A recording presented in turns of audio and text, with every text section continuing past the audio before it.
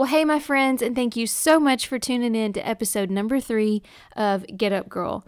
This week, I sat down with my awesomely wonderful, hilarious, and life-loving friend, Andrea West, and she opens up about a season that she walked through for a couple of years of her life where she battled heavy depression and anxiety. What I find so interesting and unique about Andrea's story is that she walked through this battle of depression and anxiety after she became a believer of God. So she speaks to this season of her life through the lens of being a faith-filled Christian. And I think that is so interesting because A, it just goes to speak to the power of God, but also B, it just goes to show that just because you're a Christian, it does not make you immune to certain things in the world. And so Andrea is a walking testimony of that. Obviously now she is about 17 years on the other side of this battle with suicidal thoughts and being heavily medicated and days where she just says that she didn't even want to live anymore. And that's some really heavy stuff to talk about. And so she is on the other side of this and she's stronger and better than ever. But she speaks to this from that lens that she had just given her life to the Lord about a year prior. And then this heavy season of depression hit. And so I'm really excited for you to hear her story and just, she radiates joy, y'all. You will hear it in her voice. You don't even have to see her to know that joy just oozes out of her in everything that she does. She is a wonderful, wonderful woman of God. And I'm so pumped for you to hear what she has to say today. So here we go. Here is my interview with my good and wonderful friend, Andrea West. Check 1, 2. This is the next one. All right. Hey, this is Andrea West. I am a wife and a mother. I am an ESL teacher and a student pastor with my husband. And this is my Get Up story.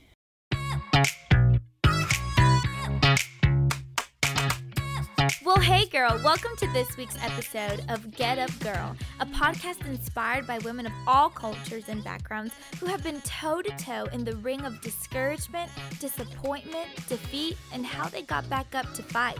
Each episode we'll be discussing, well, all the things: marriage, business, parenting, racial divides, grief, loss, and everything in between. We believe that you will be encouraged by these women through their stories. So come on, girl, it's time to get up.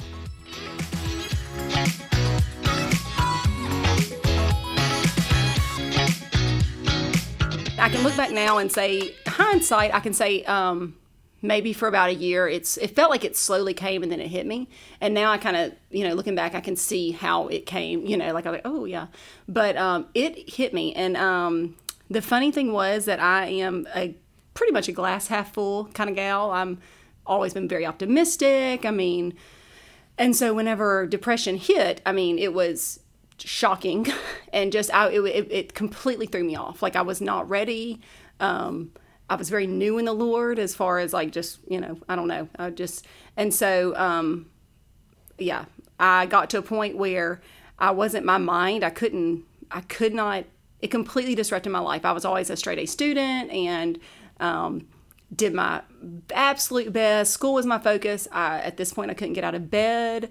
I couldn't sleep. They dosed me up with lots and lots of Ambien. I couldn't sleep. I just wasn't sleeping. I lost major weight. Couldn't eat. I think I bit my fingernails down so far I could barely like hold a pencil. It was just crazy. Like I don't know. My mind was. It's like my mind was just caged. I could not see a way out. The light was zero. Like I just felt like there is no way out. And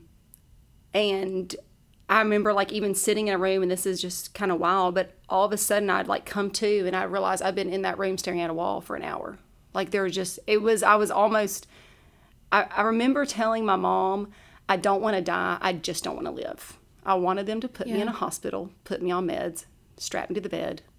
And if that's where, that's where I got to. If that's where I was going to stay for the rest of my life, that's where I would stay. Did you recognize it as depression? Like when you were in it, did you say, I think I'm depressed, or is this depression? Or did you? I'm trying to think. Like I'd had it's kind of crazy. I'd had such a good ride with the Lord. That sounds so bad, but like I surrendered my life to the Lord, and it was just like this great experience, and like I was finally free of so much stuff, and like the two things the Lord, like really, I felt like I had a purpose and I was free, and that was like a big deal. You know, I'd free from a lifestyle I left behind, and really I hadn't left behind. The Lord had just completely delivered me from so many desires I had, and so I will say this, when it happened, so I was dating someone at that time, or not whenever it happened, but after I gave my life to the Lord, and he was saved, he's a great guy, and I could feel something inside saying, like, you know, I didn't realize what this was, but it was conviction, and I didn't know how to, like, what peace was at that time. Like, you know, I didn't know, like, you follow the peace of God. You know, peace kind of leads you, and, of course, anything that's like, you know, don't do that, you know. Yeah. But at that point, that was kind of foreign to me because I wasn't doing the things I used to do. I wasn't doing any drugs. I wasn't drinking. I wasn't being promiscuous. I wasn't, you know, so it was like, it didn't make sense in my head. This is a good guy. He's a Christian. So whenever I felt that, I just kind of shoved it to the side. You know, I was like, that's weird. You know, it just didn't line up. Mm-hmm. And, but then I started realizing, like, oh, you need to let this go. This is not the relationship you need to be in. Just, it's not the will of God for you. And so for a long time, I just, I shoved it away.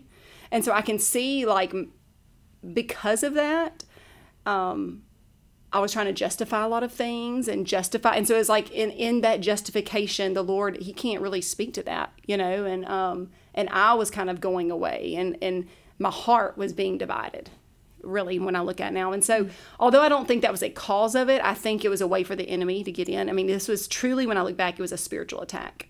And so at the time, no, I didn't realize I was depressed. Like, it was like, I remember just feeling different things, like, oh, and then all of it. But when it finally hit, I guess I realized I didn't call it depression. I felt crazy. That's what I remember telling. It wasn't like because depression was what someone else went through, or I didn't have words. I just remember telling my friends, I feel crazy. Something's wrong with me. I feel crazy. Because I did feel crazy. That's exactly how I felt. And you were in school. You were in college? I was in school. I was in college. Always done well. I'm like super overachiever, love school. Yeah, that you are. Yes, I do. I love it. And you're a big nerd. I'm a big nerd. Love that about you. Yes, I could not function. I finally ended up dropping out. Actually, I didn't even drop out. One night, I was scared to be by myself because I would find myself I would find myself where I would be like in my kitchen, and I would be staring at the drawer of knives, or I would be trying to find a way to free myself of my crazy hit. Like, that's what I felt like. Like, I didn't want to die, but I didn't want to live. And all of a sudden, it was like I would come to for a second and be like, holy moly, what am I doing? Like, it was like, wow. In that moment, I wasn't in my right mind. Yeah. And I don't know how to explain it, but it was like in that moment, I would have possibly slit my wrist or something like that, because that's what I had. I didn't have pills. I didn't have a gun. I didn't, Had you ever had an experience with cutting or self-harm? Never. Ever? Okay. Never. Wow. Never. So the fact that was crossing your mind was probably... insane. Yeah. I mean, that's why I felt crazy. I didn't know it was depression. I didn't have a clinical term for it. But it was like I would be in my kitchen, and I would be holding a knife, and just thinking, just do it. Just relieve yourself. And that's what it really was. It wasn't like I want to die. It was just like, just get out. Somebody stop it, And, but then it's like, I know it's like the Holy Spirit kind of breaking through. It's like I would come to him like, oh my goodness. And like, I would drop the, and like, but it would scare me because I would think, what if this happens again? Like, I'm almost not in control of myself. Even though I wasn't. It was weird. And so I packed my bags, and I should have been driving, but I packed my bags. I was living in Lafayette at the time with a pair of jeans, a shoe, and a razor to shave my legs with. And that was what I packed him. I mean, that's how like out of it I was. Like, I just packed this bag of just random stuff. A shoe. Not two shoes. A shoe. Yeah, I mean, I just was it a cute shoe? I mean, I think it was like a tennis shoe, honestly. I don't even know. And so, I mean, I literally have so little recollection during this time. It's really wild. So I drive home.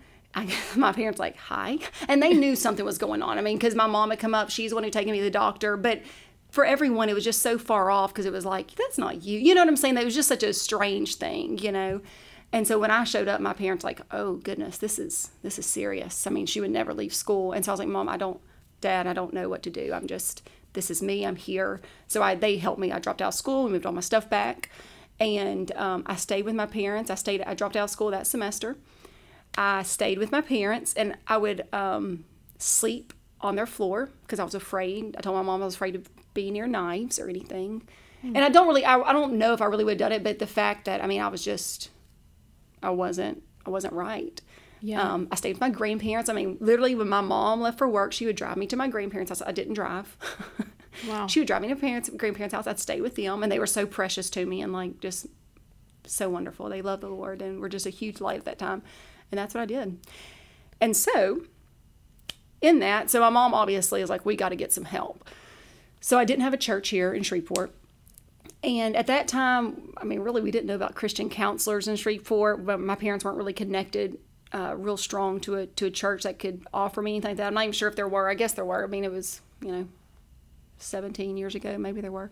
But my aunt who lived in Rockwall knew of a really great Christian counselor in Dallas that she had been to. And so once a week, we drove to Dallas, and I went to go see this woman, and she was amazing. Wow. And she's the one who kind of said, okay, you're depressed. Let's put a name to it. You're depressed. Yeah. And really she explained that, Andrea, this is a physical thing that's happening to you. The chemicals in your mind are, she explained all the things about serotonin, all this stuff. She said, that's why we're going to, I did get on medicine. It didn't take care of the depression, but it did take the edge off of like the high anxiety. At least I could have some clarity of thought. Took away suicidal thoughts for sure. Didn't feel suicidal at that point. Mm-hmm. And she also, though, on top of that, because that would have never just worked on its own for me, she's the one. So she said, it's depression. She explained what it was physically, but she said, this is a spiritual attack. You're being attacked spiritually. And for me, I was like, but I don't understand. Like, I'm serving God. Like, I knew the Bible said that, like, I knew Jesus said, in this world, troubles will come. I got that, but I thought that meant like you might not get the job you want, or things are going to happen bad around you. Things will affect you somehow. It never occurred to me like the enemy will try to attack you. And I honestly feel like it was a plan to take me out. Yeah, it became personal. Yes, yes, that's exactly it. It was a spiritual attack. And that's what she said. She said, Andrea, it's a spiritual attack that's affected you physically and mentally and emotionally, obviously. So we're going to help with the physical and emotional part and that mental part. She said, but we've got to attack this spiritually. And so she was the first one that really taught me about the word. People were like, pray. And I was like, I'm praying. I don't know what to do. I'm begging, but I didn't know. I was ignorant. And the Bible's very clear. Without knowledge, my people will perish. His own people perish without knowledge. And I did not have the knowledge of the word. So she was the first person to be like, this is what God says about you. This is what God says about your mind. And you're going to speak this. You're going to pray in the Holy Spirit, even when you don't feel it. Because at that point, I realized I knew a lot of do's and don'ts of the word. I was reading the word. But to me, it was like, I was so happy that I wasn't doing all the things I was doing before. That before, when I read the word, I was like, oh man, oh God, I'm doing all those things. Oh, it wasn't like a love message. It was like, oh gosh, Lord help me. I'm so messed up. Yeah. And so then after I got saved, I was like, ooh, it said you shouldn't be drunk. Oh, I'm not drunk. Yay. It said you shouldn't be sleeping around. Oh, I'm not sleeping around. Yay. So it was like, these do's and don'ts that I had finally felt like I'd gotten right on some level. And I knew it wasn't me. I knew the Lord had delivered me, but that it wasn't, that's what he's saying over me, And so she taught me, and that was the first step. She said, you're going to pray in the Holy Spirit. You're going to speak the word over yourself. And I did it for quite a while and felt nothing. We did scriptures of what the word says about my mind, of what the word says about my heart. I realized there's a lot of healing in my heart that needed to take place from things that had happened. But it started. So I did it. It didn't. I felt nothing. I mean, I remember even thinking like, this is almost stupid. But I was like, I got nothing else. Right. And so I started doing that. And the word started taking effect. The Lord started moving. And what was that? What was that like? Well, first, let me backtrack. Okay. How long did you see this particular counselor? I saw her for probably close to about 4 months, once a week. Uh-huh. And then whenever it was like I had to go through a couple different medicine, things like that. Whenever it started taking effect and like she could see that like there was some progress being made. She was in Dallas. I mean, we were talking, 3.5 hours away. Yeah, that's and thank goodness I had family there. But my mom, I mean, she really sacrificed a lot. I mean, she was working at the time. So every weekend after teaching all week, she would take me there. It's a big deal, for months. And so after that, though, we would call a couple times a week, and she would do a conference call with a conference. I say conference, it was me and her. Yeah. But, and I would have a time set in my room, and it would be, we would do the same things we did in our office, but, she could, we would talk. And she knew my family. She knew, there was a lot of connections there. So that was for about probably a couple more months after that. Okay. So while you were seeing her and, she's giving you all these practical and spiritual tools to use, and you said you felt nothing. What was that frustrating? Yes. Well, it was frustrating. Yes, it was frustrating because and here's why I asked this question. 'Cause I want you to finish that answer, but here's why I ask. Because I think a lot of times, and even as a believer, I'm even speaking for me, but I think a lot of times Christianity or relationship with God is viewed as this like easy button, right. And it's like everything will go away and like your life is going to be so much easier, when I believe it's kind of the opposite, truthfully, because now you have the knowledge and the awareness of like, oh, I have to forgive. That's really hard. Yeah, right. I have to extend grace and all, whatever. But, and so I think it's a common misconception where it's like, pray. Well, I prayed and nothing happened, so I guess God's not real. Like, yes. Like, well, I prayed and so didn't get healed from cancer, or I prayed and I didn't get the job, so and it's kind of like that. Like God's not an easy button. So for you, and I know you were new in your faith as well, but that's why I asked if it was frustrating. It was frustrating, and I'll speak to that in two ways. One was it was frustrating, and I think the frustrating part comes because the Jesus says in his word, he's very clear, come to me all who are weary, come to me who can't rest, and you will take my burden, and you can take my yoke, and it's easy. And his yoke is easy.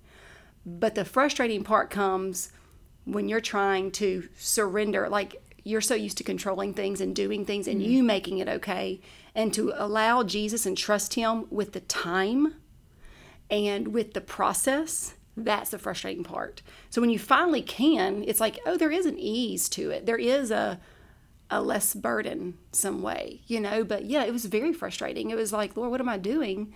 But I remember it was kind of funny because I was like, I remember being in my bedroom at home, and I'm talking to the Lord. I'm like, Lord, I can't go back to what I was because I know too much. Like I can't go back there, like that's not going to help.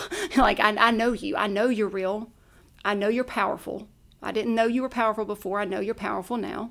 I didn't know quite if you were real before. I know you're real now. So we're face to face, I can't get away from that. And it reminded me, and I actually started reading, and there was a point in the Bible where there was a lot of disciples of Jesus, and some had started turning away because he was saying things that were hard to understand. They could not understand them and comprehend them with their minds, so they turned away. And and so Jesus asked his disciples, he said, are y'all going to leave too? These people have turned away. Are you going to go?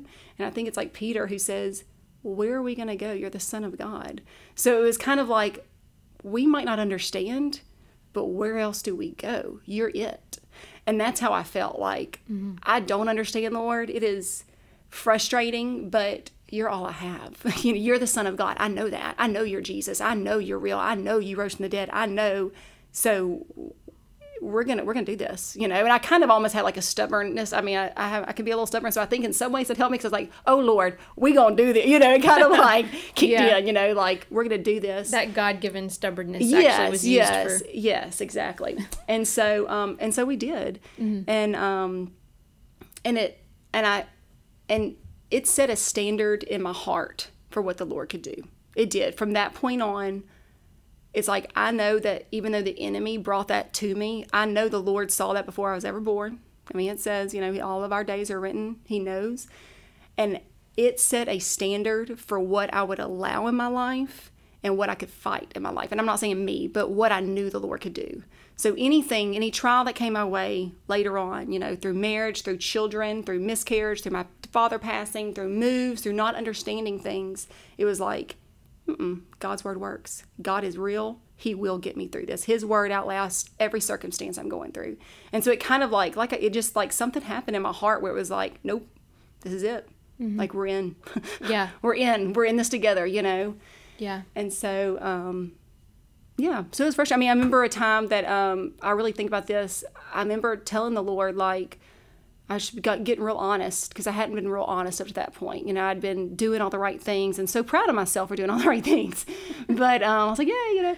But I remember finally telling the Lord, like, I want you, Lord. I don't want you right now. I can't go back there, but I don't want you. Mm-hmm. But I want you. And I remember even saying, like, telling the Lord, like, I know you love me, but I don't know why I should care. And I was just real honest. And I think that was a turning point too, being honest with the Lord. Like, this is where I am. I'm not leaving. But, I mean, I realized at that point, I really hadn't had any revelation of his love. Like, I'd gotten a revelation of being free. Yeah. And I got a revelation of that he had a purpose for me. And those were huge. But a revelation of his love I hadn't gotten. It was like I was still doing this on my own, and I wasn't after his heart, you know. And yeah, I just remember telling the Lord, like, I want to care that you love me, Lord. I really do. Yeah. I want to know your love and care about it. Yeah. So. And that's a hard place to be. I mean, yeah, because it was like, I'm just not feeling it. And it wasn't just a feeling. It was just like, I don't care. Like, I mean, I just was trying to, it wasn't, I don't care and I'm just going to say, okay, I don't care and turn away. It was just like, well, I don't care, but help me. Right. You know, like, I don't want to go back there, but I don't really want to be here either. Yeah. So, but I can't just stay like this. So you got to do something, Lord. Where do I go? Right. So you said you hadn't had a revelation of his love. So when did you get that? Honestly, it was a couple days later. I mean, that's how fast. It was like, it was like, I remember telling the Lord that, and it was just like, and I kind of went to bed. Okay. Yeah, I know. All right, then. And at that point, like, I think what made that happen in me was because I'd been speaking these scriptures over my life, like, the Lord loves you, and it made me realize, and I mean, it wasn't just like God loves you, but a lot of stuff too, but all the love scriptures made me realize, like, it made me realize I didn't care that he loved me. That sounds bad, but it was like, Lord, I want that in my life, but I want to want that in my life. How about that? And so it was a couple of days later, like, I remember I was in my bedroom, I was in my bed waking up, and it was like, and there was this, the light and the sunlight always like hit my room real well. But that morning I woke up and it was like a light, and I know it sounds so crazy. It wasn't a vision. It was nothing like that. It felt like the light in my room was so much lighter. And I woke up with like a lightness in me. And all I could think was that scripture, John 3:16. It's like the scripture we all know. It's the only scripture I probably have memorized at the time. For God so loved the world. And it hit me. God loves you. He loves you. He loves you. Like, and you can say the words all day long, but it just became a revelation to me, like, how deep his love was. I mean, and even we still don't know how deep his love is, but you know what I'm saying? It just became like, and like, it just filled me up. Like, I don't know. And I was just like, and it kind of was like, at that point, I was like, he's going to do this for me. He's going to deliver. Like, I'm going to get through this because he loves me. Like, that's what matters. Like, he loves me. And so, and like, even now, like, if I find that I'm having like, if I'm going through a really rough time, or even days where I'm like, oh, like, I'm just frustrated, I feel kind of off from the Lord, if I can just remember, like, oh, he loves me. He loves me. That revelation will come back and I'll be like, oh, but we're going to be okay. God loves me. That's what's missing from my day. I forgot he loves me. Yeah. You know, he loves me. And so that was a big turning point for me. Mm-hmm. And the Lord responded. I mean, I was honest and he responded, and it helped me from that point on, because I was like, oh, I can be honest too. Okay, Lord. We're about to get a lot of things accomplished. We're about to talk real deep for a second. I'm going to get real honest. No, I love that. I love, like you said, you spoke and he responded. Mm-hmm. I mean, a couple days. Yeah. He responded, and it happened in my bedroom. Most of the things that happened, although I went to church and I went up for hands being laid on me, things like that, and I love my church. I was so glad to be plugged in because it connected me. But most of the revelation I got was in my bedroom. When I think back to the time, I always go back to my bedroom because that's where I was spending time with the Lord. Yeah. And this keeps coming back to me. Like, this phrase keeps coming back to me. Again, it was personal. Mm-hmm. It was. Like... It was personal, and in a way, it was so personal when the enemy attacked me. And I always say this, like, I wasn't prepared for the fight, but God showed up anyway. You know, like, I was not prepared. The enemy, he knew right when he was going to, like, you know, like, he is not like, he's not waiting for us to be prepared. You know, he knew right when my weak spot was. I wasn't prepared, but it's like God still showed up. God was prepared, you know, and so, yeah, it was personal. And the only way it wasn't going to be handled in front of people. Mm-hmm. You know, and now with people, absolutely. but not in front. You know, Yeah. I mean, like Yeah. definitely with connections and community and the right people in my life. But it was between me and God. Yeah. You know. So what was kind of your standing up point of, like, when you had this revelation and, you know, your counselor had been giving you the tools and Yes. everything, but what was the point where you were, like, on your way out of it? Oh, I'm trying to think. I honestly don't. Probably that when I'd been speaking the word over myself, praying, and when I got that revelation, all of a sudden the word started making a little more sense, and it started getting a little less frustrating, and it was like, okay, it wasn't that it was happening in my life at that point, but I could see that it was going to. Like, he was a good God. That's what I knew. You know, he's a good God. He loves me. He's not going to let me down. And so whenever, and so from that point, it started to become kind of like this uphill. Like, I was like, okay. And I mean, it kind of kept going. I kept speaking the word. I kept going to church. I kept being around the right people. I did not listen to things I only listened to worship music, not even Christian music, worship music. I only listened to worship music. I did not watch the sad movies. And that's one thing she talked to me about. Like, don't let that's stuff that everything you see and you hear gets in your spirit. Like, your spirit has to fight that somehow. Like, is it building up your spirit, or is it something that has to attack? Because it's already attacking, you know, your spirit's already working on this side. Do you want to help it, you know? Yeah. And so, it just started going. And by that January, I was back in school. I was still, but I was out of that. You know, I still was battling it. It took a couple years to be like, to really feel, not to feel, I hate to use the word feeling because it wasn't a feeling process, but to be, for complete and total, like, okay, this is over. You know, like, I still kept doing the same things I was doing, but to be like, okay, I'm okay. To feel that release from it. Mm-hmm. And how you said you were on medication. I was. And how long? I was on medication for a couple years. Mm-hmm. I was, and I remember it was very, very difficult for me to be on medication because I felt like the Lord. I felt like I was less. Like, Lord, I can't even believe that I'm off medication. Like, I can't even. And I felt like it was going to be a testimony of people, like, what the Lord couldn't do. I did. I felt like that. And I didn't want to be on medication also because I didn't think anyone would ever marry me like that. That was my big fear. No one's going to want me. No one's ever going to want me. And when I want to have kids, how am I going to ever get off medication? So the enemy was putting fear in me for sure. Like, no one's going to want you like that. You can't be pregnant and be on medication like that. You're never going to be able to have children. And those were things I believed. Like, I was like, oh my gosh, I'm never. So what would happen is I would get off the medication, like, oh, no, okay, I can't do that. And then I would have, the depression wouldn't come back as swift, but I would definitely see some signs. I'd be like, oh, no. Like, you know, signs of like what had happened before. So I was like, I got to get back on. So I get back on. I'd kind of go back and forth. And I remember it was so funny because so it was like, you know, been going through that for like a couple years. And like I said, it was never as severe as it was from that first point, but I knew the signs. So, you know, when I got off medication a couple weeks later, I'd be like, oh man, this anxiety starting to come back major. This is my thought processes, you know, and, well, not necessarily my thought process, more just like that glue, that darkness I felt. And, finally it was so funny. I went up, Word of Life was having something, I don't know. And I went up to the front. I was that person all the time. Deliver me. And so, pick me, give me work. And so I went up and like someone laid hands on me, and actually I fell out, and that did not happen a lot for me at all. But I fell out and I was on the ground, and I remember the Lord just kind of speaking to my heart, and he said, you can stay on or you can stay off, but it doesn't change how I feel about you. It doesn't change my purpose. It doesn't change me. It doesn't change you. And I was like, it was such a relief. Like, it was like this, whew. And it was probably like about a month later, I was like, yeah, I think I'm gonna get off. And I never got back on again. Wow. It was just kind of like this release, like, because I think for so long I'd done things out of fear. Yeah. And that's just not how the Lord never works out of fear or rash decisions. And I said, I think I'm gonna get off. And I felt at peace. I said, okay, I'm gonna do it. Yeah. And I did. I never even really, it was fine. Wow. Never got back on. That was 17, 18 years ago. Yeah. That's incredible. Yeah. Mm-hmm. What were so I've never battled depression or anxiety really. So I have no experience in that. Yeah.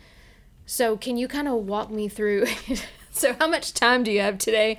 But kind of What was a day, just the day-to-day like for you when you were in the middle of that? Ooh. I mean,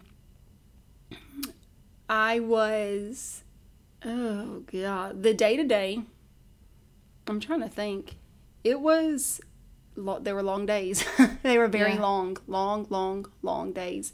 When I was in the middle of it and trying, and I had been to the counselor, but I still wasn't like out, still very much, it was a lot of renewing. It was a lot of catching my thoughts. I felt like every second I was catching thoughts and going, nope, that's not what the word says. No. And that was probably some frustration too, because I was like, oh my God, I'm thinking all like my thoughts. And I would say, that's not what the word says. And I'd put the word back in and the thoughts would come. That's not the word says. And I put the word back, and it was constant. And over time, I mean, it got less constant. And, eventually like the word really started settling in my heart, and it became those thoughts would come back easy. Nope. It was just, but it was very long days. Was that exhausting? So exhausting. So exhausting. And I couldn't sleep. I was very, very, and it was exhausting. It was mentally exhausting. I cried a lot. Yeah. But a lot out of frustration, and and whenever you have anxiety, I was just everything. I look back now and I'm like, God, that was crazy how much things would overwhelm me, but everything overwhelmed me. Small decisions, the smallest, I would go back and forth in my head constantly when it didn't matter, but I couldn't stop almost. Like I'd just stop, get so aggravated.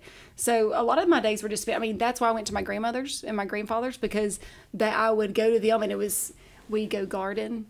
I would drink tea with them on their porch. So I had to be with people, because me by myself with my mind, it was maddening. It was tormenting. That's the best word for it. It was a torment, constant torment in my mind, that I felt no relief from. I slept. When I could sleep, I slept. But it was, and it interrupted my whole life. It interrupted my everyday. Like I wasn't functioning like a normal person. And so being with my grandparents helped, and doing things helped, and they loved the Lord. And so they would talk about the Lord, and just hearing that all the time and how good God is. And my grandmother was always one of those, she's like a huge influence in my life, but she loved her flowers and loved nature. And she just saw the Lord in everything. And she'd be like, oh, Andrea, oh, look at this beautiful flower. Oh, look what the Lord did. Oh, and everything was like such a treasure to her. Mm-hmm. So being around that was just like the most refreshing thing ever. And it was just like little glimpses of like, God is so good. Like a flower. Yeah. Like, God is so good. And I would just like cry, God's so good. But without the proper care, it was long, tormenting days. Yeah. And you said this was about 17 years ago?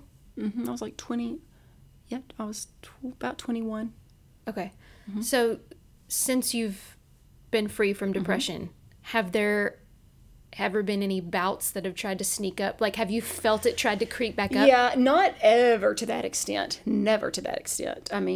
Never to that extent. That was crazy. But there was, I will notice things in my head, like because it's so different from the way I think, like, it's not really necessarily depression that will try to creep up, more anxiety, which I think sometimes can lead to that depression. Mm-hmm. So I've always been a very type A person, kind of high strung. I like to plan. I like to, I say high strung, but yeah, I can be much. I can be a little extra in that area. And so it's all right. So I've had to definitely, that's kind of tried to creep up, and like middle of the night, like waking up like, that's usually when it does. And I'll have to say, no, that's not. And I grab a word. I know the word. I know the word when it comes to stuff like that. Is not the will of God. That is not okay. God, you are for me and not against me.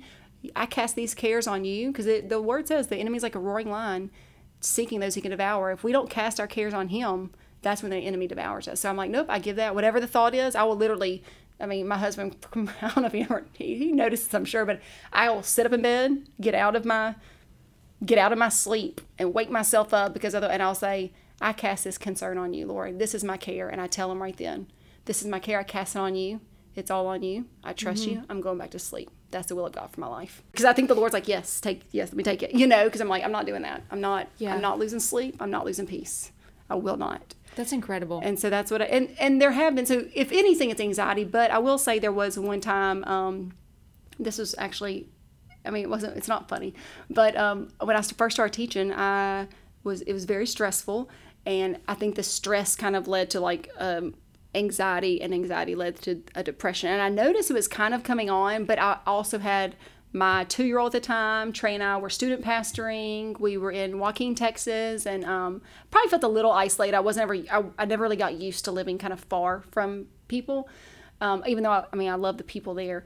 But and so I was just so busy, but I was so stressed. I was, oh my gosh, just so stressed, so anxious about school. It was just a lot of pressure I felt, and then just all the other things. And I even though I didn't call it depression, I knew I felt anxious. I knew I still didn't call it depression. I don't know. I still couldn't see that. It was like, it was weird. Although I could feel it starting to come on me, I hadn't said to myself, like, you're feeling depressed. I think I was a little scared to say that. Like, oh my gosh. But I was at church, and our Pastor Chris, said, he said, there's someone here. He said, and this is so unlike you. This is not your personality. That's why I know this is not you. But depression has come on you, and it's just not you. Like, it's just not your personality. It's not you. And I immediately, when he said that, like, I was like, whoop, that's it. Like, that's me. Like, I immediately, like, pegged it. Like, oh, my goodness, depression has come on me. And so I went up there. I mean, I was, like, bawling. I mean, I think I ran up there. I was like, that's me, And he said, it's you. And he looked at me. He was like, it is you. It's you. Like, he didn't know that. But he was like, it's you. And so he prayed for me.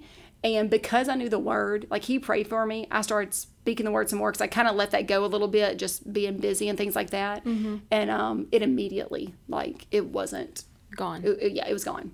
It's like, wow. I started speaking the word, and I mean, when he laid hands on me, I really felt that release. And then just because I was an older Christian, then my faith was built up. I knew what the Lord could do, and I started speaking the word, and it was done.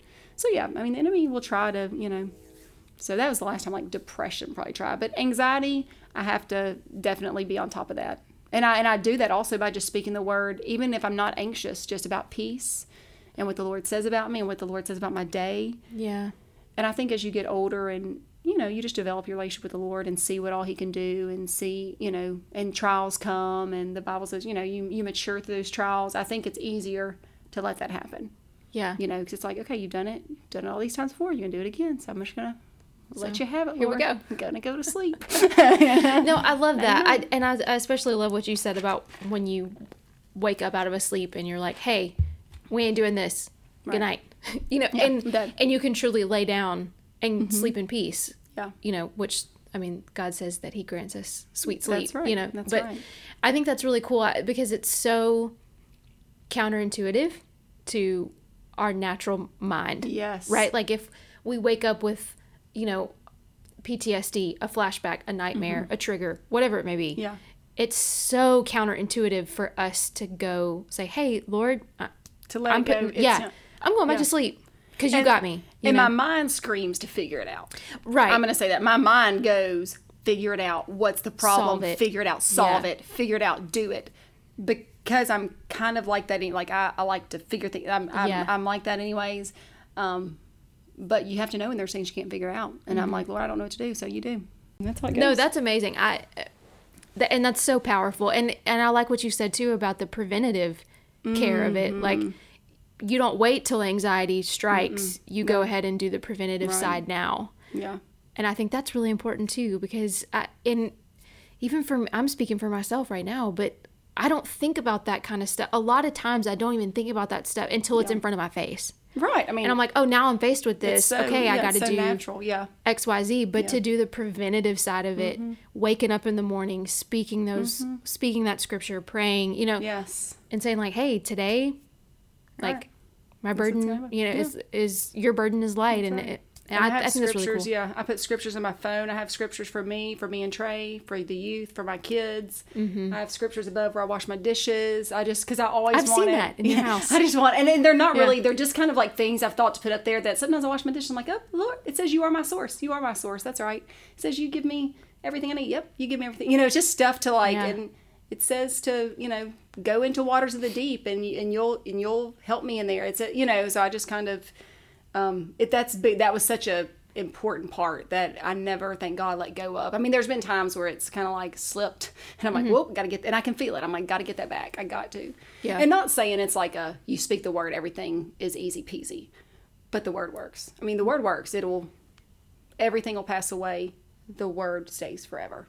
Yeah. And you just have to get that in your head and your heart. And and I'm not backing down. I don't care. Yeah. You know. And I want to circle way back Okay. to like Way back. probably the first sentence of when you started the story. Good. So we're gonna be a while. But you said that you were new in your faith Yes. when this depression had set in and just blindsided you. And you mentioned that you had been freed from the lifestyle that you were living. So can you talk a little bit about that lifestyle? Yeah. Let me start at the beginning. No. Well, no. Like, okay. So when I was 10, I mean, I really am starting at the beginning. But when I was 10, I gave my life to the Lord. I remember it. I remember truly feeling convicted and repenting, and like it was a serious decision for me. And I look back, I mean, I remember, and I wasn't like an emotional child. I really wasn't even that deep of a child, but I remember crying and be like, Lord, I just recognized I had sinned. And I was 10. I had a pretty easy life. I did not come from like a really crazy background. I mean, you have some people who are like, oh, I came from this. I mean, I had parents who loved me, but I knew like I was just convicted. And so I got saved. And, but I got saved.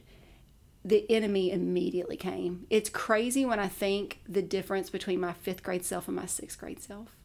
I was so innocent in 5th grade. I was so, and I kept some of that innocence in middle school, but by the time I was 6th grade, I'd started smoking. By the time I was in 8th grade, throughout middle school, I drank. By the time I was in 8th grade, I was smoking pot. By the time I was in high school, I partied, majorly partied. To a point where I never actually socially drank. I never, up to that point, drank a drink. I drank and I got drunk every time. Like, I never at that point, I'm going to try something. Never. Addiction does run in my family, so that was I remember wanting to do it, to be honest. Like, I remember I wanted that. And this sounds really weird. I wanted to experiment. I wanted to party. I wanted people to like me. It was such a thrill and a pull that I just went over, like kind of whoop. Yeah. And I wasn't really promiscuous at that time. That was kind of like my thing, like, oh Lord, I'm gonna do all this, but I'm not gonna give that part up, and I really didn't want that. Really didn't tempt me at that time. So then I went off to college, and things really went downhill. At that point, I was just partying so much and doing. So I'll say this: when I was senior in high school, I had a boyfriend. We had sex, and that was I think I kind of just let go of everything. Like, I was like, oh, well, that one thing I was like saving for the Lord, kind of like that one thing that I really was trying to be good at. I couldn't be good at it. So at that point, it just all was like, phew. And so, freshman, sophomore year of college, I did things I never thought I'd do. I just think, I'm like, had you told me I would have done any of those things, I would have called you a liar. Like, there's no way. I would have laughed in your face. Like, no. My sophomore year, I began dating an atheist. And okay. Yeah, I dated an atheist. And because we were in the same partying group, he was a sorority. He was a fraternity boy. I was a little sorority girl, but he was an atheist. I mean, he didn't just like tell me that. But as our relationship progresses, I do realize this.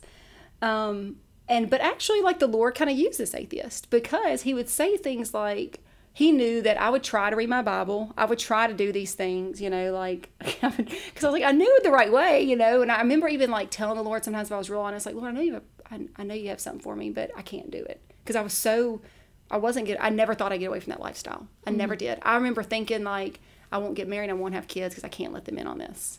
Like, it was so far gone. And so, I felt so far gone. And I also knew the responsibility of I was not going to raise children in a home that didn't serve God, because I knew how important that was. I knew that. And I will say this, he would say a lot of things that, like, question the Bible, obviously. He was very anti the Bible. He wasn't just a non-believer. He was not like, this is why there is no God. And so I probably had a lot of those atheistic influences in my head, already going to college, already hearing things from professors with him, things that sometimes made sense logically, Yeah. So I'm sure that affected me later with the whole, mind being scattered and not knowing what to do. But he would say things like, well, what's the difference between me and you? Like, we're doing the exact same things. That, like, but you're like, what, you believe in God and I don't, so what? Like, so what's there's no difference. Like, what? And I started going, oh, okay, yeah, there's no difference. And it started really, like, I really feel like I know the Lord used that. Like, it convicted me. I was like, absolutely. There is truly no difference. Honestly, I was worse than he was. I mean, there was no difference, and I was worse. But I was saying, like, God's real, and sure, Jesus died on the cross for your sins. And he's like, okay. Like, says who? You? You know? Yeah. I'm like, yeah. Says. I mean, I stopped preaching. I never really preached. I was like, yeah, I'm going to keep my mouth shut. And so, because up to that point, up to that point, like, I had, I really didn't know many people who were truly serving God. Mm-hmm. Like, I knew people who were good people and got drunk with me every once in a while and said they loved God. But to me, as soon as you got drunk with me, I was like, yep, you're out. Like, you know, like, nope, you're on my side. Like, yeah. And that's how, I mean, I really felt like I need to get you to do whatever I do so I don't feel bad about what I'm doing. Because if you're doing what I'm doing, then God's not that powerful. And so he can't work in my life, so I can still sin. That's exactly how I felt. I mean, now, when I put words to it, it's pretty crazy, but it's kind of demented, but that's how I felt. Yeah, but so, you were justified. Oh, yeah, right. I was justified in that. In your eyes. Right, in my eyes. And so, because up to that point, like, I mean, I was that kid who showed up a couple weeks before the ski trip or camp, and I was like, yeah, I'm going to go. We're going to, let's go to youth camp. That's great. Or let's go to I totally ski go here. trip. I totally go here. And I did have a church that we kind of went to in elementary school, but I mean, by the time I was in middle school and high school, I was not even a Christmas, Easter kind of person. Like, I just went to every once in a while. I mean, I literally, this is embarrassing, I went to youth group, and me and my friend would go, and then we would go straight out the other doors and go to someone's house and come back to youth and pretend we'd been there the whole time, and our parents would pick. I mean, like, it was just horrible. Wow. horrible. I didn't want to be in church. I knew what I was doing was wrong. You know, there was no way I was walking in there and getting convicted. Like, that wasn't happening, you know. And I really honestly was one of those people too. I didn't want anyone seeing me in church and seeing me party. I couldn't. Yeah. Like, I was like, I'm not. You couldn't handle it. I was an all-in kind of gal. You were committed. I was committed, right. And so anyways, so the atheist says this, and this whole time, though, this is interesting. So my whole sophomore year, I'm dating an atheist. But at the beginning of sophomore year, I had a girl I was in the sorority with, and she ended up quitting the sorority, and her name was Amber, and she was awesome. And she gave her life over to the Lord. And she was going to church, and she would invite me to church. And it was like a Holy Ghost, like, I really, like, something was happening in that church at the time. I didn't know it, I didn't realize at that time. I look back, I'm like, God, the Lord was really moving, you know. I mean, and she was inviting me to church the whole time I'm dating this atheist. So it's like, you can see this, like, kind of dichotomous thing happening there. Uh-huh. And she invited me to church, and she had asked me, because I'd had other people ask me and I wouldn't go. There was all kinds of things. I'm like, I'm not going. I'm just not doing that. And she invited me, and something just said, yeah. I mean, I think something way down deep yearned for some freedom, for something, for a change. Not just a change. I knew the Lord. I knew he was real. I didn't know he was powerful. And so we went, and this is really funny. So it's a Wednesday night, and we go, and there's it's Assembly of God church there, and there is a comedian, a Christian comedian. He comes. I don't know what he said. I have no idea. I literally cried the whole time. And she's looking at me, and she's like, Andrea? Like, cried laughing? No, cried. I had not cried. I'm bawling. And she's looking at me, and she's like, are you okay? Are you, like, she just kind of is stunned. Because I was not a crier. I was always like, yeah, I was like the party, but I really never got deep with anyone. Never really, you know, because I couldn't do that, you know. And but it was like the first time I'd probably cried in years. I didn't cry. And I literally remember walking that place and just sitting there and feeling like I'm home. And I just cried and cried and cried. And that's how I always think of, like, the Lord. I always felt like he was calling me home. Like, come home, come back, come home, you know. And I don't know. I just always felt that. And so I cried and cried and cried. She's like, are you okay? I'm like, yeah, I guess. I don't know. Like, I don't know. I didn't feel bad. I just felt like a release. But that, like, I was just like, oh my goodness. And so she keeps inviting me to church, and every once in a while I'll go with her. And every single time I go, it's just like that kind of experience where I'm just like, oh, you know, just crying, and just like, I feel like I'm home, but I have this other part of me that's doing all these things. And long story short, so I'm still dating an atheist, and I'm about to go to Spain to finish my minor in Spanish. And you have a minor in Spanish? Mm-hmm. I have a minor in Spanish. I did not know that about you. Yes, I do. But before I go to Spain, I break up with atheists. I'm like, I can't do this, because I knew, like, I was like, it's over. Like, you can't. But I tell the Lord before I go to Spain, God, I'm going to go to Spain this summer, and you're going to see, I'm going to be so good for you. I am. I remember saying, like, I remember thinking, I don't know if I said this, but I remember feeling like I'm going to do everything right. Like, I'm not going to smoke. I'm not going to drink. I'm not going to do anything. I'm not going to be promiscuous. I'm going to be so good for you, God. And I went to Spain, and I tried real hard. But it literally was probably the most, I mean, I look back on that, and I'm like, as many promises I made to God, it was the most debaucherous time of my life. It was, because I was doing it on my own. I was trying my best. I didn't know what it was like to be free from something. I wasn't free. And right before I'm supposed to leave, I am so sick. I think I must have had like alcohol poisoning or something. I literally can't leave my room. So I get on the bus, about to miss my flight. I pass out on the bus. I'm almost in France. I'm supposed to catch a flight in Spain. And the guy says, okay, our next stop. And he tells us to stop. And I'm like, stop it. I'm like, where are we? I like awaken. He's like, we're about to be. And he names the place in France. I'm like, oh my gosh, let me off. So I get off the bus. Oh my gosh. I take a taxi to Bilbao. I can't remember. I don't even remember what place. Bilbao, Spain. I don't know. Someplace in Spain. Take a bus. I know that's where the airport is. But from France. From like not quite to France. We're almost to France. Okay. Yeah. Okay. So I take a bus back to where I take a taxi. The problem is, at this point, I had no money, because when my luggage got lost on the way to Spain, but I finally got it. Then my ATM card got stuck at an ATM machine in Spain, so I never got my card out. So my mom had sent at first this check that was supposed to be able to cash anywhere. Well, every place I went in Spain, every place I traveled all throughout Spain, no one could cash it. So she just sending me like cash. So all I have is this check that's worthless, and so he takes me to the airport, and I flee. I run. I leave, because I have no money to give him, and I felt so. Your cab? Are you talking about your cab driver? The cab. I get my luggage out. I pretend I'm about to pay him, and I just run. I do. I have no money. It's horrible.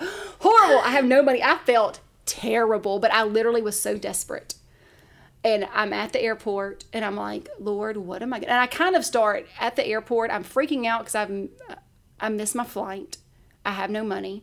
Mm-hmm. And I'm like... And I'm starting to get like, Lord, I'm bad off. Like, this is bad. Like, I literally just missed a flight because I've passed out after probably nights and days of just drinking and binging. And I don't even know. Like, I don't even remember most of it. You know, like, just...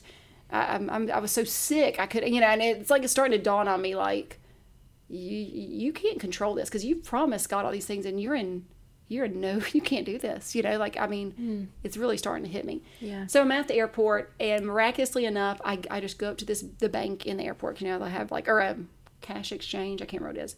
And I said, listen, no one's been able to cash this check. Is there any way? She looks at it. She goes, oh yeah, and she does it. I'm telling you, I had traveled every place I went, like, no one could do it. And she gave it. And I was like, oh my God. Well, it was just enough to get a flight, to get a bus to Madrid and a flight out of Madrid. That's all. Well, this is crazy. So buses in Spain and all over Europe, like, they'll travel and they'll meet up at these spots, and then you'll get back on your bus, like a stop. And sometimes you switch buses. It's just weird. I don't know. There's little stops that you don't know where these buses are coming or going. Like, you just know what your bus is. So earlier that month, we met these guys from England or whatever, and, partied a little bit with them, whatever. Well, I'm at the bus stop. So this bus is going from the airport and going to Madrid, where we stop. And there's all these buses there where you can get out and use the bathroom. So I just kind of get out, stretch my legs. I'm not going to buy anything because I know my money is just enough. Mm-hmm. And so I'm there, and I'm like, oh, Lord, help me. And all of a sudden I hear this voice, and he's like, Andrea. And I'm like, yes. It was a guy that I met then, and he was a really nice guy. And I'm like, oh, hey. He's like, what are you doing? He'd already traveled all over Europe. He had not even stayed in Spain. Like, so his bus had traveled all over crazy places, and he wasn't even on my bus. He was on a different bus. And I'm like, what in the world? The chances are astronomical that would happen. I'm like, so I tell him my story. I don't tell him all the embarrassing parts, but I just missed my flight, Yeah. And don't worry about the other things. And there's probably a cabbie trying to hunt me down and murder me, but I don't know. And so I tell him, and I'm like, yeah, this happened. And he's like, hey, he was like, I'm going to, our good friends of the family live in Spain. And they were like consulates or ambassadors. They were somebody that was from England, something with Spain. They were high up. He said, And I told him, I was like, I don't know what I'm going to do when I get to the airport, you know. And he was like, no, come. He's like, oh, they'll let you stay with them. I'm staying with them. They'll let you stay. They have a nice house, you know. And I was like, all of a sudden I felt like, go with him. Do whatever he says. Like, get on your bus. You can trust him. I felt that. Like, I would have never felt that. And I was like, okay. So I get on my bus. We go to Madrid. We meet at the bus stop. And he says, okay, these people, I don't know. I don't think they knew the Lord, to be honest. They were the most precious people. It was like I literally think of it as a banqueting table. There was all this seafood put out. They just welcomed me in their house. They washed all my clothes. I got a shower and a bed and all this food, and like just were the most precious people. The next morning I got on the bus, made it back to the U.S. over, you know, a day or so. And I got back and I was like, Lord, I'm done. Like, whatever, you're good, you're God, I can't do it. And I just surrendered.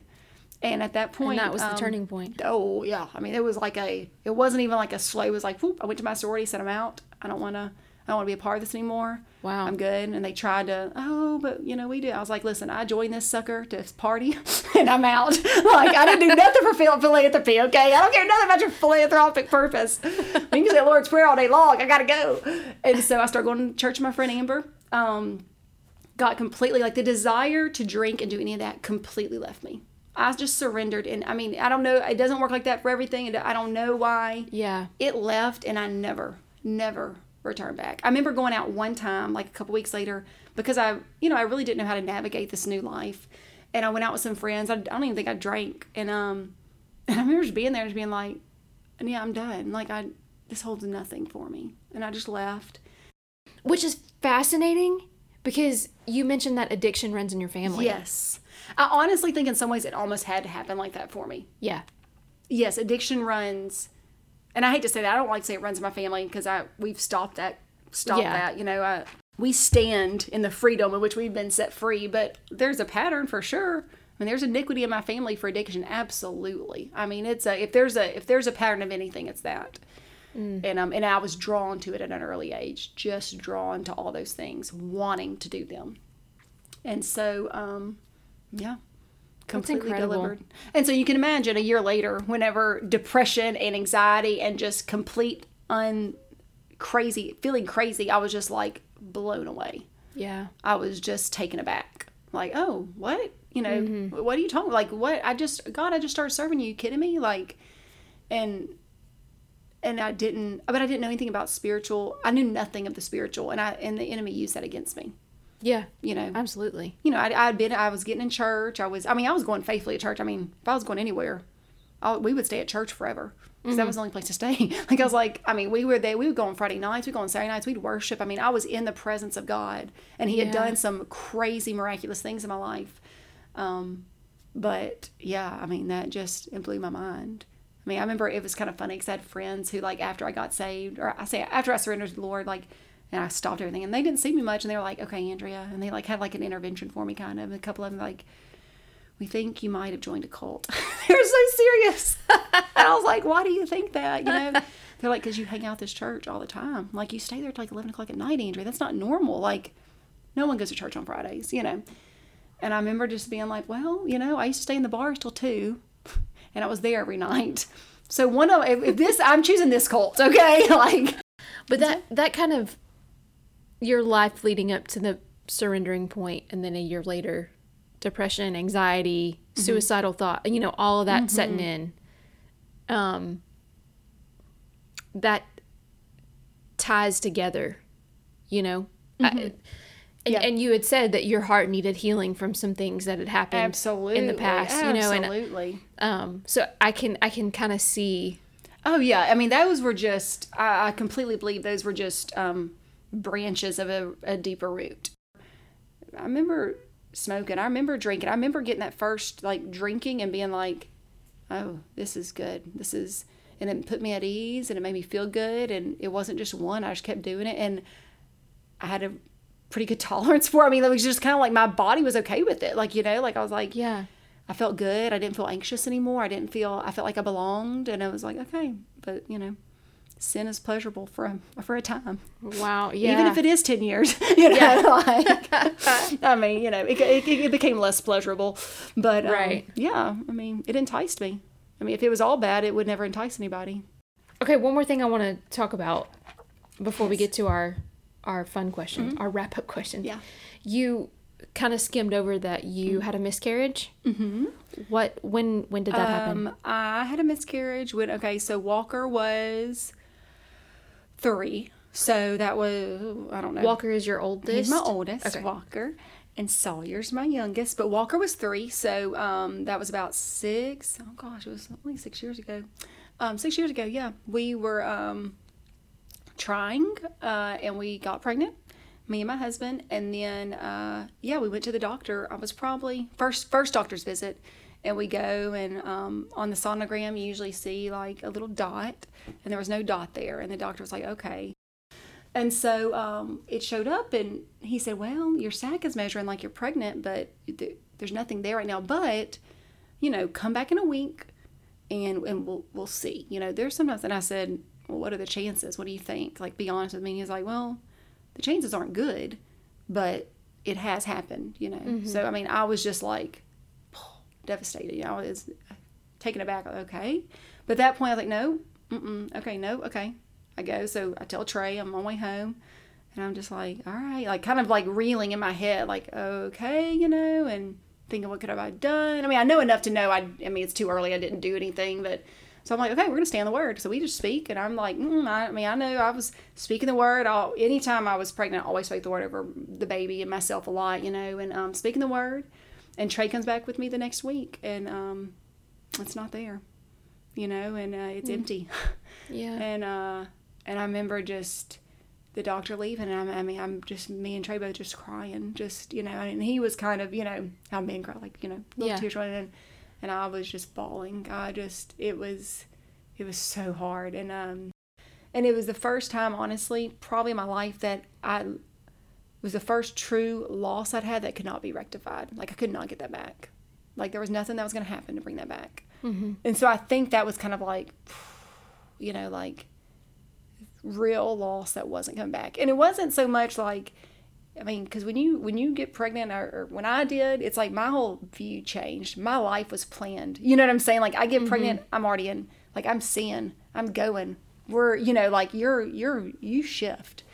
Yeah, the Lord had to really work. I mean, it was like one of those things where I was like, I don't get it, Lord. I mean, I believe didn't do anything, and I mean, there really wasn't. It was just like, what? And so then after that, it took a lot. So he said, you can either, we can either go in and do a D&C where, we're going to have to, remove, because there's tissue still in your body. You have to remove it. Or you have the option to naturally miscarry.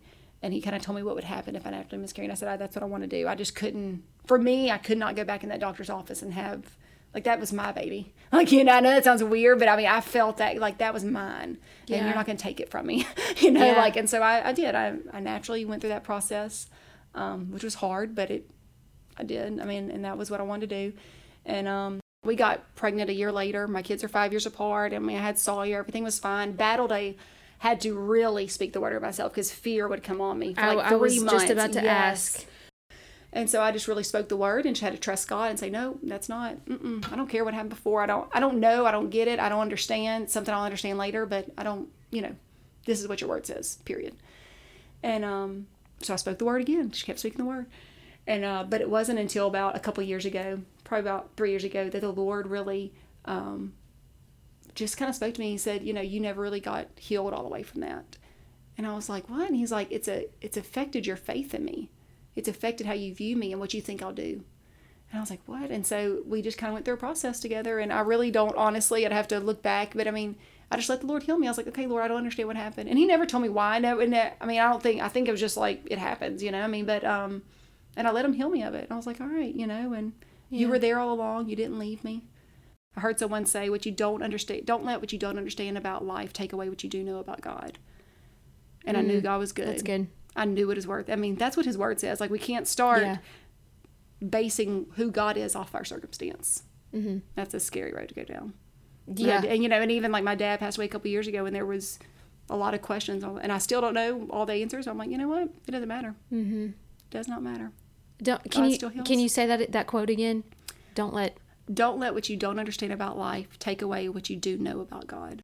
Wow. Yeah, that's incredible. Yeah.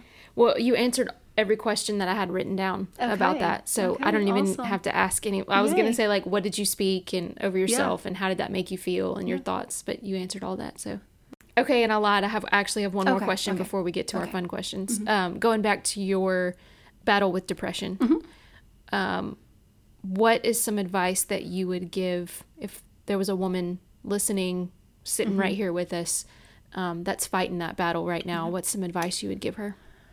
I would say for sure, be honest with God. Be honest with where you are. Don't be afraid to say where you are with the Lord. I'm not saying go to everybody, but be honest with how you feel with the Lord, because he can't heal something that you're not even honest with him about. You know what I'm saying? Like, if you're not willing to admit it, what's he supposed to do? You know, I mean, I don't know if that's really how God thinks, but that's how I feel. I'm not going to put that on God. Be honest with God. 2, get some people around you. Go to Christian counseling. I would say absolutely go to Christian counseling. Figure out a way, go. I mean, that helped me so much. Get in a church, get community around you, get people around you. Because you can't do it on your own. And 3, which is the biggest must, is speak that word. Find your word and speak it. I mean, there are so many ways to do that now. You can Google scriptures on depression and find, and whatever pops in your heart, whatever makes your heart jump, that's your word. And that's what I did. I mean, like, there was Isaiah, it says Jesus came to heal the broken heart, set the captives free, and bring freedom to the prisoners, liberty to the prisoners. And that's what I spoke over myself all the time. You are healing my heart completely and totally. I'm free completely and totally.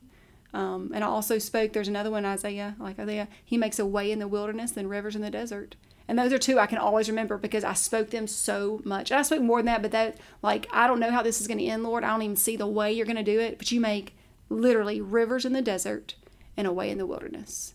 Yeah. You're doing a new thing. And that's just, you get in that word and you speak it. And I'm trying to think, like, there was those Psalms I'd always speak. I will remain confident in this. I will see the goodness of the Lord in the land of the living. And that was so important to me because I didn't feel like living. But, I will see the goodness of God in the land of the living. I didn't see it then, but I knew it was there, and I will see it. I will see it by eyes. I'm confident. And I said those things when I didn't feel confident. I didn't feel like living. I didn't feel like God was good. But it didn't change that he was. Yeah. It didn't change that I could say it. And I just said it. And the more I said it, the more it got in my heart. The word's powerful. The word is alive. I mean, that's what really, I was like, the word, it's alive. That's what he says. That is his word, the words that came out of God's mouth to us. There's nothing more powerful than that. So Yeah. That's what I'd say to do. Yeah. Yeah. That's really good advice. Thank you. You're such a good preacher, chick. Yeah. It's easy when it's just me and you right here, Yeah. Somebody give this girl a mic and a Bible right now. No, that's incredible. And you said something to me. You've said something to me once about celebrating the victory before it comes. Yes. I really like that. That was, celebrate the victory before it comes, because that's it. I mean, like, you can't, that's faith. I mean, faith says it's the substance of things we do not see. Like, we don't see it. You have to celebrate what's going to happen before it happens. I mean, it can look goofy, but, David danced till his clothes fell off. I don't know. I kept my clothes on, so, Just for clarity. We did this fully dressed, so. I mean, sometimes you gotta get a little undignified, you know what I'm saying? Like, clothes on or off. I don't know. Right. I mean, like, and I mean, at some point you just have to say, I'm not gonna live a halfway life. I'm not gonna do that. Well, and I just go back to with the celebrate the victory before it comes. Again, it's so counterintuitive, right? Because our natural minds are like, but I don't feel victorious. I don't feel like I'm on the other side. I don't feel like I've won. No. Yeah. But when we speak that and and speak it into existence and, expect God to show up. Exactly. Yes. And it's hard to sometimes feel that expect. It's not about a feeling. Yeah. But it's about that, just like, I'm making my mind up. Yeah. So I love, you challenge me because I just love how your go-to is to speak the word. And that you can tell it really is in your heart.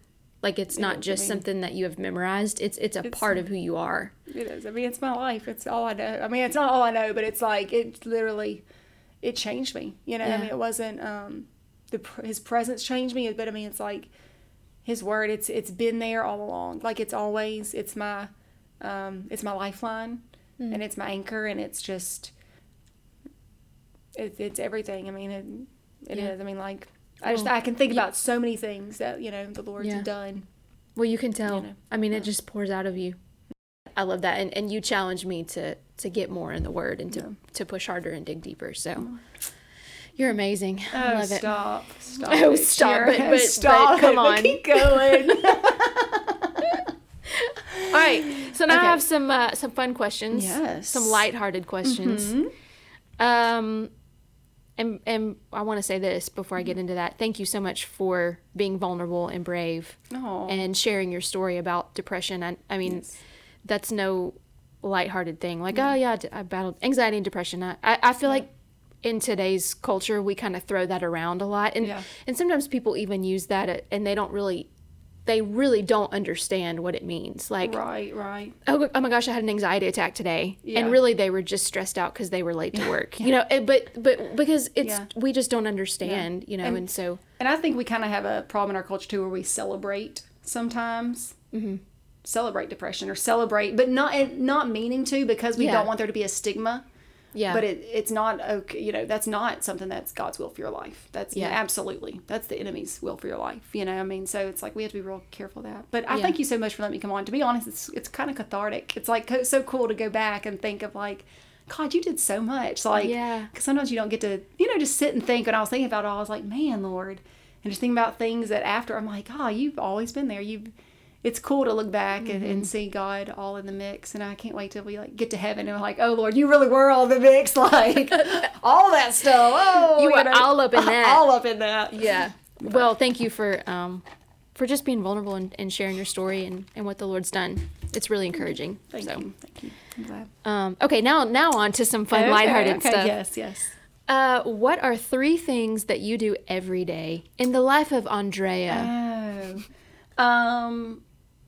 I know it sounds cheesy, but I do spend time with the Lord every day. Even if it's not how much I want to spend or in the time, but I'm not good at life on my own. I get some loving on my family. I have Trey, my husband of almost 12 years, and Walker, who's 9, and Sawyer, who's 4. And their big thing is they always say, I want to get some loving on you. And so that's what we always do. We want to get some loving on you. And so, get some loving on them. Even though my 9-year-old's starting to kind of like kill me slowly with his non-affection, but that's okay. Yeah. I'm kind of too cool. He's too cool, but I still sometimes just like sneak a kiss on his head, and whenever he's really hurt or sad, he still comes to me. So, but my youngest told me that I could have all his kisses, so I do appreciate that. So what a nugget! And what do they call it? Get some loving on you. Get some loving on you. I want to get some loving on you. Just like that's so precious. Okay. So that's what we always say. Now it's just kind of thing. I want to get some loving on you. Yeah. To anybody, and anybody comes in. No, I'm just kidding. We're gonna get some loving disclaimer, on you. Anyone and everyone. We're gonna get some loving on you. I have 4 things. I laugh every day. I laugh. I love to laugh. Even if I have a bad day, like I try to think of things that'll make me laugh. Like I love comedians. I love to laugh. Laughing is the best. And so, like, I'll even sometimes just call my sister or a good friend and just be like, you remember that time? And we'll just laugh. Because I'm like, I just need to laugh. And you're so joyful. Like, I said earlier, you're like top 3 of the funniest people I know. I still stand on that. But you're so joyful. You're not just funny. Like, it's not just like, oh, Andrea, she's so funny. Like, you're joyful. Sweet. You know what I mean? And like, and you sweet. Do. Now that you say that you laugh every day. Yeah. You do, and you bring laughter and you bring joy everywhere you go. I love that. I do. I feel like that. I mean, I like to laugh. I mean, there's times where I get down. I mean, there's times where it's like, I can be a real toot, but still, it does happen every once in a while. Only on Tuesdays, people. Right. Don't visit me then. But, and I get caffeinated every day.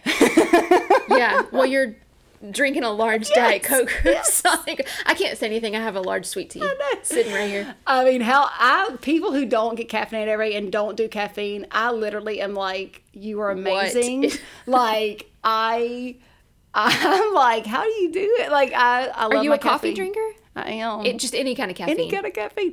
Now, Diet Coke, I don't keep it in my house. I haven't in years. So I'll do it when it's like a treat, when I go out. So you spend time with the Lord every day. You get some loving on your family.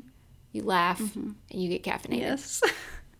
And there's the secret to success, people. Yes, that's all you need to know. That's it. I love it. Oh, goodness. Okay, who influences you in life? For sure my husband.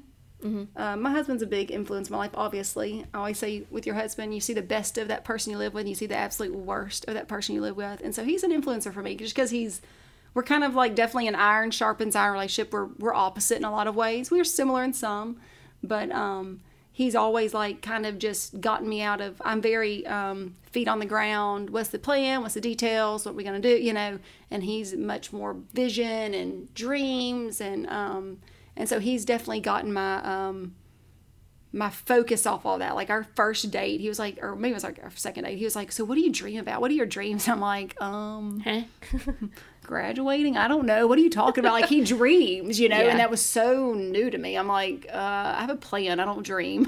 And so he brings that out of me, like, think bigger.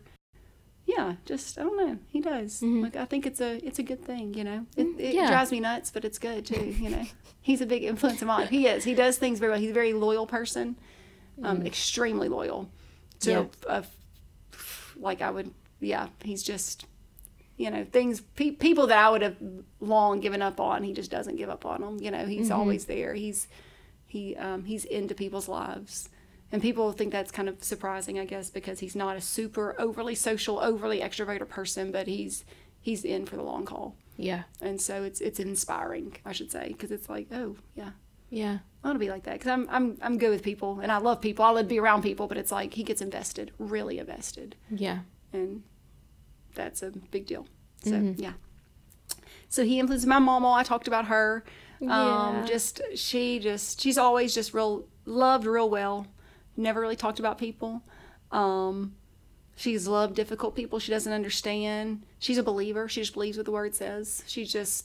If the word said it, she believes it. And the words, she really didn't know much about healing. She read that people could be healed. She prayed for her son. He got healed because the word said it. I mean, she just wow. There's just lots of, I have quite a few in my head that she just, she's just simple faith kind of person. And she just always, I never remember her here talking bad about people. Like, that was never never. If you talked about someone, she just kind of would just smile, and you stopped. Yeah. She just was just one of those people. Like, she didn't run her mouth. She always had good things to say. She just, so she definitely influences me. And then I'm trying to think, my parents influenced me, obviously. I love my parents. I love my mom. She's been through a lot in the past couple of years, and she's come out real strong on the other side, stronger than she would have said, stronger than she would have ever thought, My sister influences me because she's just, we're kind of opposite, and she challenges me, And just, I always think, I don't really think of people, outside. I mean, people in my life, just ladies in my church. I love listening to older, wiser people. Not necessarily, they're not really old, but just older, just like your mother-in-law and Miss Cindy and our lead pastor's wife, Miss Sandy. I mean, they just influence me in that they've been through it. They have wisdom. Yeah. They've walked it out. They've been honest. They've gotten through. And they just do it well with lots of grace. I'm I want to be that person.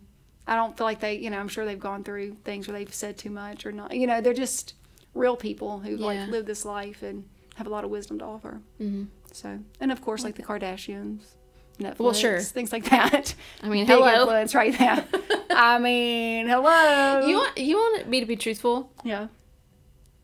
All of the Kardashians, I don't even know how many there are. Yeah, there's a lot, so many. Could walk in here right now, and all 18 of them could punch me in the face. I would have no clue who they are. I honestly don't. I don't even know their names. I do know their names because one of my guilty pleasures sometimes is opening up people.com and reading some stories. I try not to too much, but I know happen. Kim. Wait, who's married to Kanye? Kim. Is that Kim? Kim's married to Kanye. I know Khloe because I just like her because she went from being kind of like the outcast, not outcast sister. She didn't look like they did, Is she the blonde? No, the younger ones I don't know. I like Khloe. She's but I don't really watch it. I just know them from people.com. I don't watch it at all, actually. I follow their lives through people.com.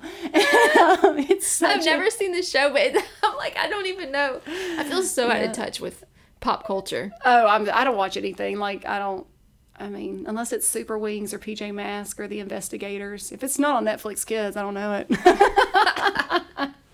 Well, I know one's married to Kanye. One's Yes. married to like an NBA star, right? Yeah, but I think they divorced. Oh, They did divorce. snap. I do know that. Oh, okay. Yeah. And then one, I don't There's know. another one. Yeah, there's a lot of I'm them. literally making stuff up at this point. Yeah. We'll just stop there. But the Kardashians definitely influence. Big influencers. You can tell by the way I dress. Clearly. Yes. No, we're both in like oversized shirts. I'm wearing all a about hat. their style. Yeah, it happens. For shorter people. Right. Okay. Anyways. What about some books that have impacted your life? You're a big reader. I'm a big reader. You're I a closet nerd. Oh, you're not even a closet nerd. I'm out. You are open I love about it. I love it. I love to read. I love to edit. I want to check everyone's grammar. I'm in it. I'm in it to win it. I love it. So be careful if you. Oh, you don't have Instagram. Never mind. I don't. Top book probably. And I've forgotten about this one. Love the Way to Victory by Kenneth Hagin. It's old school, but I probably read that book more than Christian-wise, more than any other book, because it talks about love being the way to be. It just talks about love, and I think it's a missing missing ingredient, and loving others well, because that's hard. And so I've read that a lot. I mean, that's one I read a lot. I love Lynn Austin. She is a Christian author, but she writes about Christian historical fiction. And then some of it's like historical, as in like U.S. historical fiction, like World War II and all kinds throughout U.S. history. But then she also writes some biblical ones, and one follows King Hezekiah, and I just love it. I love. I love any historical fiction, even if it's non-Christian, as long as it's as long as it's clean. But and it kind of just reminds me, like, you can never be too off from God. You can have a depraved society, and God can still work. It takes one move of God, So I like a lot of parenting books. I get my thing from books. Loving Your Kids on Purpose. It was talked just about parenting and freedom and not fear. Your mother-in-law really helped me with that one. It like changed my life. Trey was like, "You're not screaming anymore." I'm like, "I know. I'm so proud of myself." And so My mother-in-law is the baby whisperer, though. is The child amazing. whisperer. She is awesome. Yes. Yeah. And she's had 3 She's a wizard. boys, and I have 2 boys, and so it's helped me, like, what's normal, what's not. With that book, I realized there was a divide in how I knew God loved me, and how I knew God disciplined me, and how I was disciplining my own children. And I knew there was like kind of a divide in that, and it helped bring that together. And it's a really good book. Power of a Praying Parent. I'm a word person, and I know that's kind of one's like, oh, Power of a Praying Parent. Girl, I read it. I got that before I had Walker. I read it every chapter, and then I would start putting scriptures down each of the chapters, and I speak it over my kids every single day. I just add to it. I mean, it's falling apart, but before I even had kids, I started speaking it. Before they were born, they were in my tummy, but I started speaking it over them just because I'm the word. I'll speak the word. It works so all the time. Everybody Always, Bob Goff. Oh my gosh, so good. I love your eyes just like lit up. Easy read and so awesome. Bob Goff, if you ever listen to this, I love you. No, it's just really cool. He thinks outside the box. It's awesome. Everybody Always. Everybody Always. His first book was Love Does, and so Everybody Always is a follow up to that. I didn't read Love Does. I need to. And then The Daniel Dilemma by Pastor Chris Hodges. It talks about standing firm and loving well in a culture of compromise. That's what its thing is. You and sound it's all so about, dignified when you say it like that. It's his thing. So Oh. that's what it says in the book, literally. But it describes it perfectly. It's all about Daniel and how Daniel lived in a pagan culture that wasn't his own. And he loved well, stood firm, and how he did that. Because I think sometimes we swing the pendulum so far either way, where we can be judgmental and not loving well, trying to stand firm, and then loving, trying to love well, which is not really love if we're not speaking the truth, but, that good mix. And so, I just love English, love reading. When in doubt, go to the library. That's right. Smell those books. Yes. Just shove your nose right in there. Let's get it. I love it. Yes. All right. Nice. Last question for you. No, sorry. I have 2 more. Okay. What are 2 things about you that may surprise people? Like 2 fun facts. Well, I just found out you have a minor in Spanish, so that's surprising. But you can't use that. So No, 2 I'm more. not going to do that. I like to mow the yard. That surprises some people sometimes. I only learned how to mow the yard about 3 or 4 years ago. And I do love to do it. I never mow the yard. My dad always mowed the yard because that was his outlet, because he was a businessman, or he was always in a suit and tie. And he loved being outside, so that's what he did. I never, ever did it. So Trey literally taught me. He was busy and so busy. And so I said, well, this is something I can do for you, and so for so long, he'd be like, no, I'll do it. And I was like, please let me do it. You're so busy. And so, yeah, he taught me. And I didn't know like clutch, pull. I had no idea. I was like, literally, he's like, no, just do it. I'm like, I don't know what you're saying. What is a clutch? What am I pulling? Like, how does it go? It's not going. I mean, like, I was just like, what do we do? And now I really like it. Like, it's just. You have a push mower? Mm-hmm. Okay. Mm-hmm. Yeah, he got a new one though. It's really awesome. So it's been a little better. But So it's funny you say that. I'm a fellow yard mowing lover. Mm-hmm. Go figure, because we're right. one and the same. But that is a consistent. When I say consistent fight between me and Philip. A fight of what? Because he gets so mad at me when I do the yard. I think it's like, funny. I love you, babe, if you ever listen to this episode. I think it's like a man pride thing. Oh, yeah. Like, I'm the man, I should be doing the yard. But here's where I come in. I'm like, hey, I genuinely love to do it. Yeah. It's therapeutic for me. Yeah. I like the instant result. Yes. Like, and then it's the lines. And it's like vacuum lines and carpet. Yeah, it's so good. So I love it. To see the difference between the short and tall grass. Yes. It's just amazing. It's an addiction. I'd mow the grass every other day if I could. And then number two, I feel like I do it better than him. So I'm like, just let me do it. Well, yeah, I'm not as good at it. Trey really is really better at it, but I think he finally was just so busy. He was like, whatever, do it. Yeah. Because so, yeah. But I will tell you a recent addiction that I have found, and it could be a problem. Right. I have discovered hiring someone to do the yard professionally. And it's so good. Oh my gosh. And it's like $50. They're there in less than an hour. I know. And I see am the like, results. Yes. like Atlanta housewife. Like, they leave and I'm like, my yard is the shiz. Yeah. Yeah. It's like I know. the bomb. Yeah. But you pay for that. Yeah, you do. So Philip, like, he's like, babe, we can't pay that every week. We have a lawnmower. That's We the have a point. lawnmower. And you're in. Yeah. So it's definitely a luxury. But yeah. like, when they leave and it's just it's manicured, there is not a leaf anywhere to be found. And I'm like, oh my gosh, can you come back tomorrow? Yes. Okay, so you love to mow. I do. Sorry, I got us off on a tangent there. Yeah. You love to mow. What's I the do. other fun fact? Although I love people, and I am probably on a real far extreme of extrovert. How people are like, I'm an extrovert, introvert, whatever that means. I'm truly like extrovert. People give me energy. I despise large crowds and concerts. Don't want to do it. Do not enjoy it. Hate them. I don't want to say hate them. I went to Disney World. I didn't hate it. I love Disney World, but I had to prepare myself, and I knew it'd be large crowds. So and you're not going to go to Disney without large crowds, so it's kind of like, okay. But I'm not going to do that all the time. I don't go to concerts. Never happening. Do you have a favorite artist? Like, Christian or non-Christian? I mean, I really just mainly, let's see. Like Justin Timberlake? I know. I used to love me some Justin Timberlake. Yes, I did love me, but I don't really listen to him anymore. I'm trying to think what to listen to. I listen to a lot of worship music. I mean, it's so random. I don't know. But it doesn't matter how much you love the artist. You wouldn't go to a concert. Nope. Not okay. I mean, to me, this sounds bad. I can get in the presence of God in my living room. Why would I want to go to a concert with a lot of people? True. I just don't. There's nothing really appealing for me.